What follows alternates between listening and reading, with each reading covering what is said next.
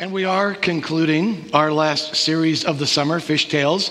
And we've had fun with the series, fun with the video. We like the idea of a series that focuses on biblical fish. And Fish Tales are fishing stories that are embellished. And we do enjoy listening to these accounts that fishermen tell. And so there is a component of fun to this series. But we really want to focus on is that fish tales, they are hard to believe. And the Bible is full of stories that are hard to believe. All of our fish tales in this series are outlandish. As we've highlighted some of these unbelievable stories, we want to remember that God asks us to believe the unbelievable, things that will make us wonder, is that really true? You see, the gospel is real. Jesus died for our sins. Jesus rose from the dead. That actually happened, even if it's hard to believe. God asks us to believe the unbelievable. And God will also call us to do things that we never thought we would do. God asks things of us that stretch our faith. The unbelievable is a normal part of faith. The biblical fish stories that we've visited, they include the time that Peter caught a fish with a coin in its mouth, and he used that to pay the temple tax. We also visited the story of Jonah being swallowed by a huge fish, the story of the resurrected Jesus telling the disciples to cast their net on the other side of the boat, and they brought in this huge catch of fish. And these stories have focused on things like humility and the power of faith in the face of disillusionment, or just fundamental faith reminders in following Jesus. Our last fish story takes us to the book of Exodus, to the beginning of the plagues on Egypt. The scripture for this morning is Exodus 7, verses 15 to 21. You can go ahead and turn there in your Bibles. Exodus is the second book in the Bible, or you can just look it up on your phones. But one of our directives here at TFRC is transform lives, where we live visibly different lives because of our faith in Jesus. And this passage in Exodus provides a fundamental insight on how we are to live differently. It's the first plague that God has Moses cast on Egypt. It's turning the Nile River into blood. And then all the fish in the Nile, they die. And it sounds like another fish tale, a story that's hard to believe. Our scripture reader for this morning is Russ George. So Russ, please make your way on up to the podium. As he does, I'm going to ask if you're able, please stand and face the center of the room. We read from the center of the room to remind us that scripture is to be central in our lives. It is the primary lens we use to determine how we live. And we stand because we believe this is the word of God. And so Russ, whenever you are ready, please read from Exodus chapter 7, verses 15 to 21. Go to Pharaoh in the morning as he goes out to the river. Confront him on the bank of the Nile and take in your hand the staff that was changed into a snake. Then say to him, the Lord, the God of the Hebrews, has sent me to say to you, let my people go, so that they may worship me in the wilderness. But until now you have not listened. This is what the Lord says. By this you will know that I am the Lord. With the staff that is in my hand, I will strike the water of the Nile, and it will be changed into blood. The fish in the Nile will die, and the river will stink. The Egyptians will not be able to drink its water. The Lord said to Moses, tell Aaron, take your staff and stretch out your hand over the waters of Egypt, over the streams and canals, over the ponds and all the reservoirs, and they will turn to blood. Blood will be everywhere in Egypt, even in vessels of wood and stone.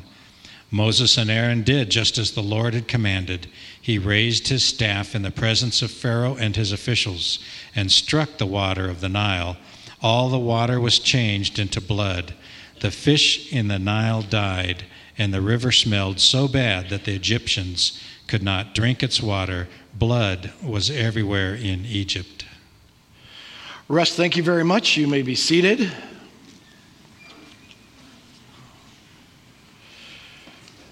Earlier this month, the Mega Millions Lotto jackpot climbed to over $1.5 billion. I don't know how many of you were following that. It was the largest Mega Million jackpot in its history. It generated a lot of interest and news coverage. Now, to win, you must pick the 5 correct numbers and then the mega ball number on top of that. And the odds of winning that jackpot are over 1 in 300 million. Pretty long odds.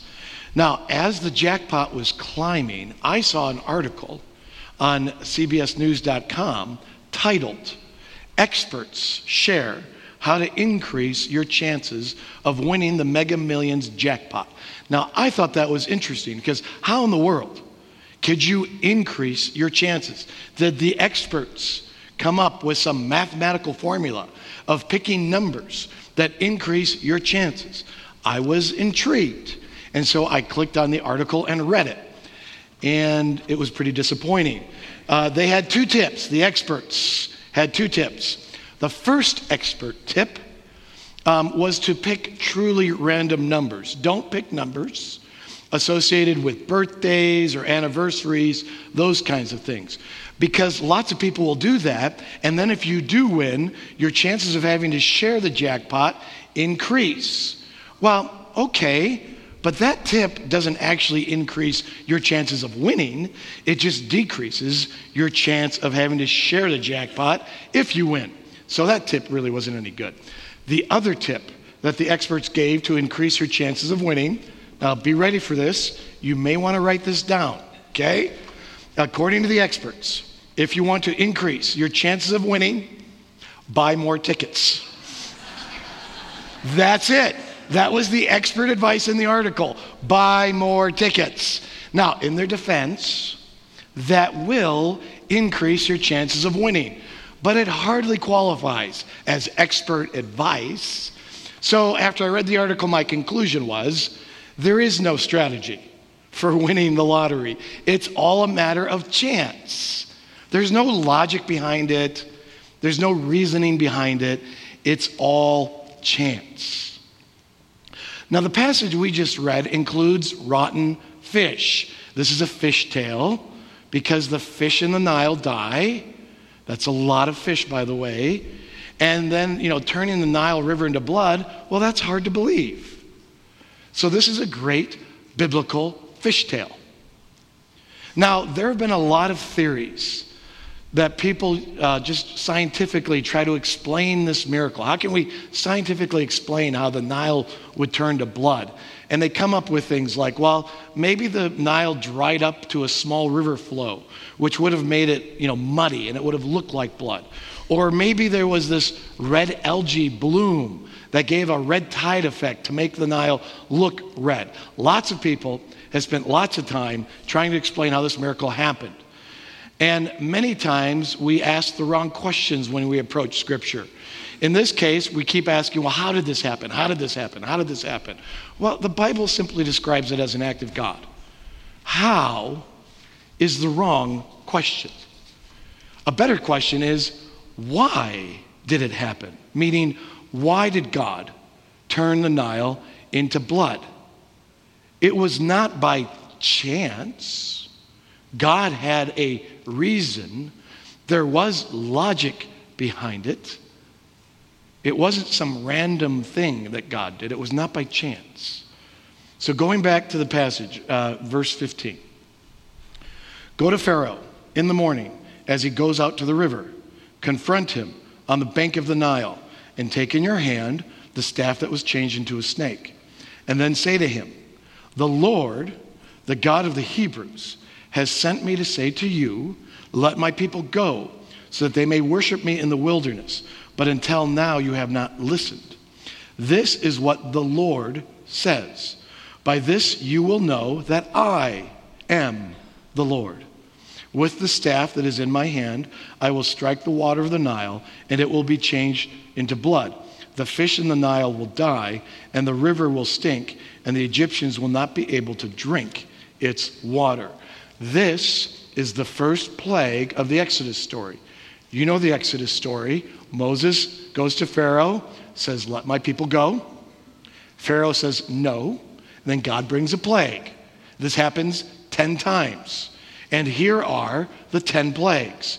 You have the plague of blood, and then a plague of frogs, and then gnats and flies and livestock and boils and hail and locusts and darkness. And then the last plague is the plague of the firstborn. Again, people try to explain scientifically how these things happened. Let's just take the Bible at face value and say these were acts of God. And ask a better question. Why did these plagues happen? And what I mean by that is why these 10 specific plagues? Why blood, frogs, gnats, flies, livestock, boils, hail, locusts, darkness, and firstborn? If God was simply showing his power, which he was doing in these plagues, there's a lot of things he could have done to show his power. You know, I would have suggested to God, I think what a really cool plague would be is just send like hundreds of lions into Egypt and just have them start killing and eating people. That would be a great plague. So God could have sent the plague of lions, or he could have sent a hurricane, or he could have sent earthquakes. There are all sorts of options that God had at his disposal to use as plagues to display his power to Egypt.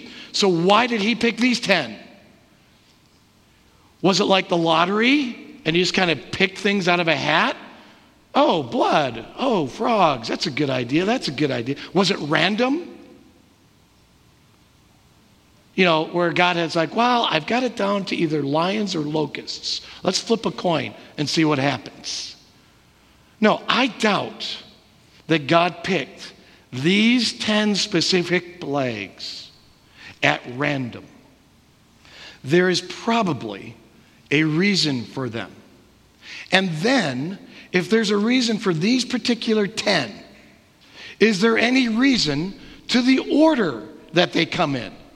Why start with blood and end with the firstborn? Why not start with darkness and end with flies? Why go in this order? Now, I think these are better questions to ask.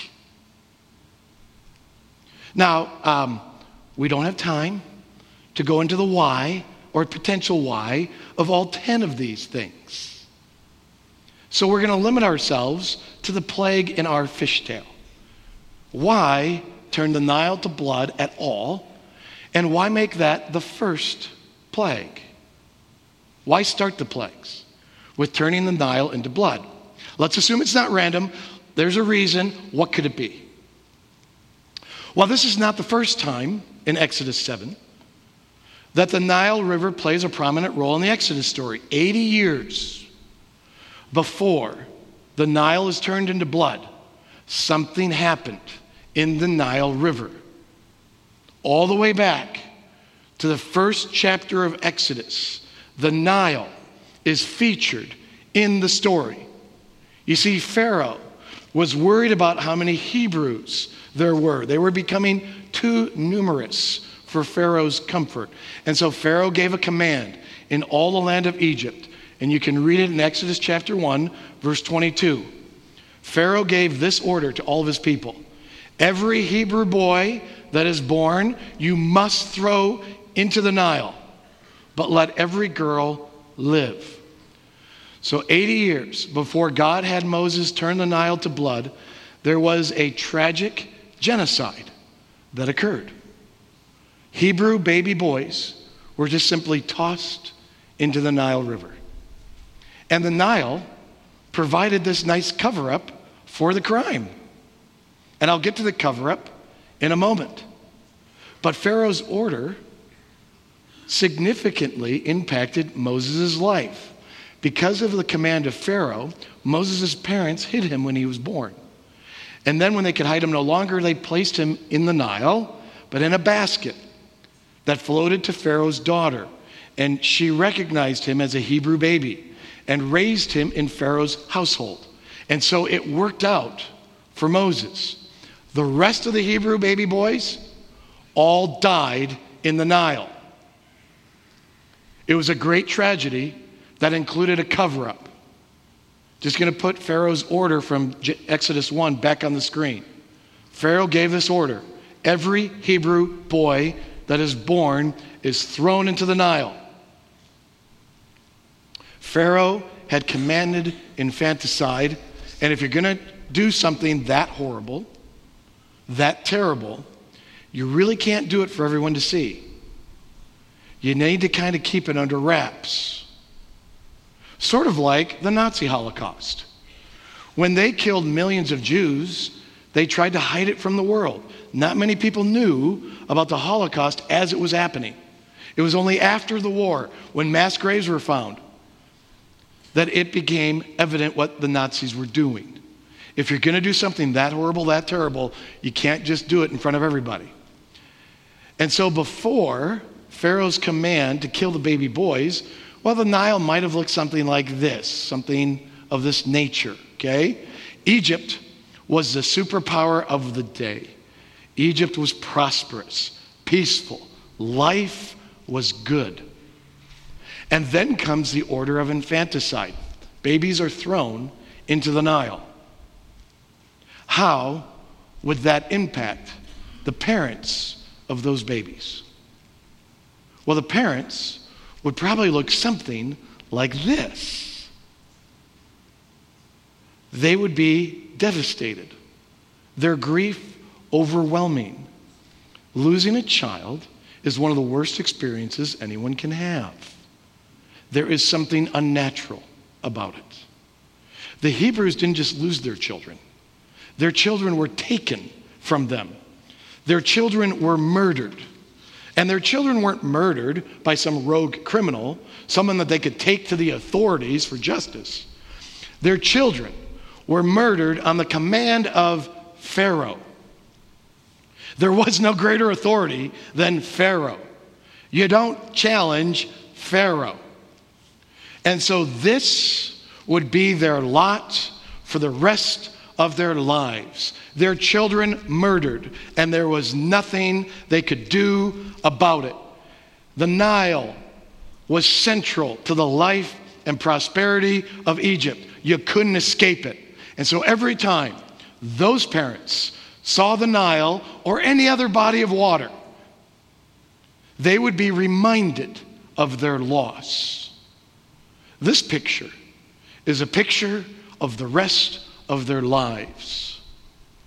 And how did this impact the rest of Egypt?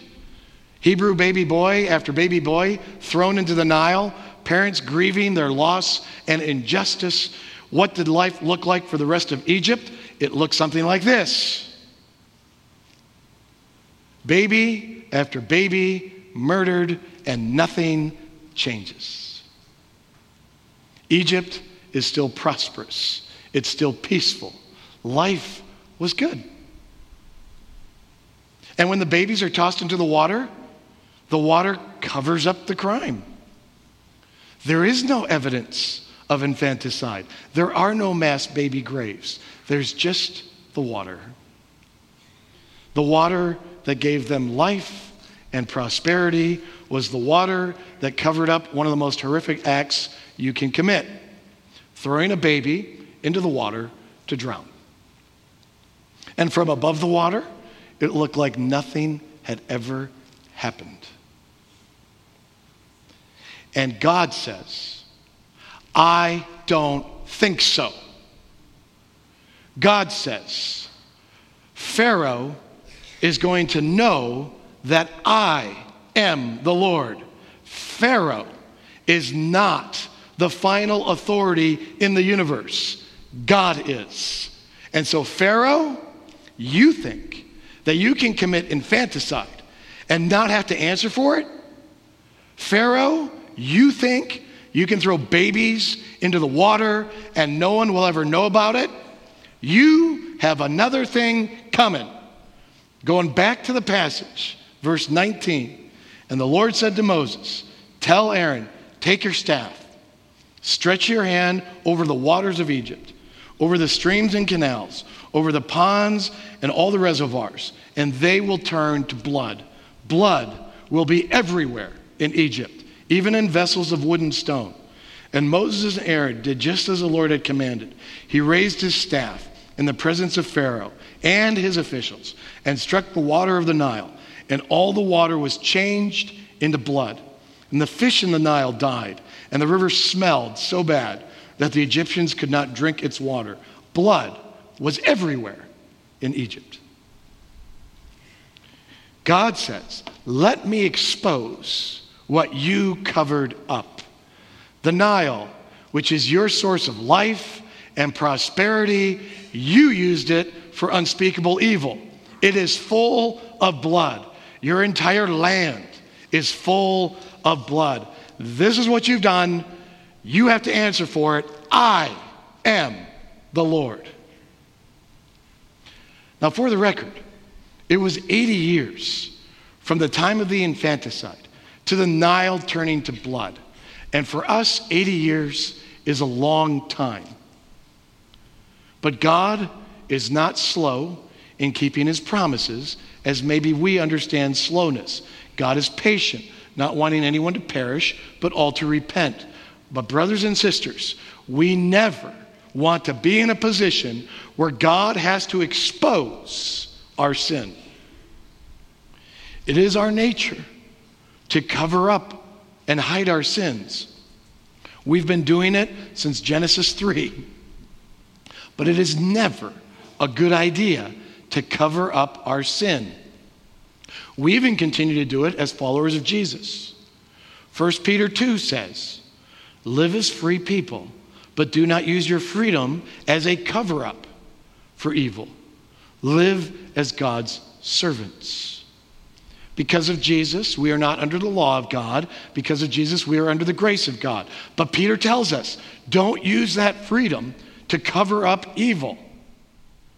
And it's easy to excuse our sin and say that God will forgive me. But by saying God will forgive me, it means that we are in need of forgiveness, which implies that the evil in our lives needs to be uncovered. 1 John 1 says, if we claim to be without sin, we deceive ourselves, and the truth is not in us. Now, we have certain behavior expectations as followers of Jesus, and there are moral standards that we are understood to follow. And all of us fail in living up to those standards. But we don't want anyone else to see our failure in sin. And so we hide and cover it up.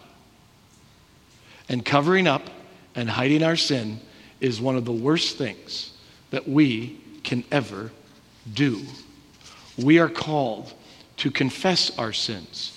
Confession is the key to freedom in Christ. Confession is the key to be free from guilt, to be free from trying to earn God's favor, to be free from the power of sin. Confession, more than anything else, should define us as followers of Jesus. One of my favorite things to say, many of you probably heard me say it, I reserve the right to be wrong. Which is just my way of saying, I'm not perfect. I'm flawed, sinful human being. Now, the sin in my life is not okay. It is wrong. And guess what? Sometimes I'm wrong. My hope isn't in my perfection. It's in God's forgiveness. As it says in Romans chapter 4, blessed are those whose transgressions are forgiven, whose sins are covered. Blessed is the one whose sin the Lord will never count against them. Notice it says whose sins are covered, not covered up. You see, covered up means we pretend that we didn't sin, where we deny it, we excuse it, we explain it away, we justify it. Well, that's not what this verse is talking about. It says whose sins are covered. When you and a friend go out to eat, and after eating, the bill comes, and your friend says, I got you covered. Well, that's a good place to be, because your bill is paid. Now, that's not saying that you don't owe money to the restaurant for your food. You're not acting like you shouldn't pay. But because your friend paid the bill, you're covered. You're good. You can walk out of the restaurant as if you did pay. Now, you should thank your friend, be appreciative of your friend, honor your friend, but your friend paid because they're your friend. And confession Well, it's sort of the key to all of this. Our sins being covered means our sins have been confessed. We admit that what we did was wrong. And when we admit that what we did was wrong, well, that's what confession is. As it says in 1 John 1:9, if we confess our sins, he is faithful and just and will forgive us our sins and purify us from all unrighteousness. Because of the cross, our transgressions are forgiven. Jesus paid because he is our Savior. We can't repay that bill. So Jesus is to be honored, to be followed, to be obeyed, and we're good. We can live as if we did pay. But confession is the key. We confess our sins to God, but the Bible also says we need to confess our sins to each other. Now, that doesn't mean we should go around telling everybody everything we've done. Don't do that. But we need to find at least one other person who we can trust, relative, friend, counselor, brother or sister in Christ, someone who is safe to share our sins with, who will keep confidence, who will be understanding, who will hold us accountable. Confess our sins to them. Reserve the right to be wrong. None of us are perfect. Confession is the key to freedom.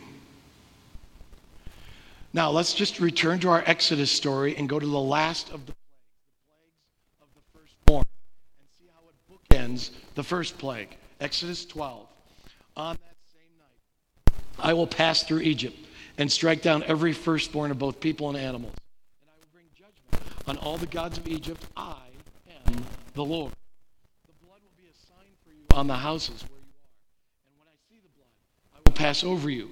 No destructive plague will touch you when I strike Egypt. The night of the plague of the firstborn, the angel of death comes and kills the firstborn of all of Egypt. And the Israelites were to take the blood of a lamb and put the blood on the doorframes of their homes.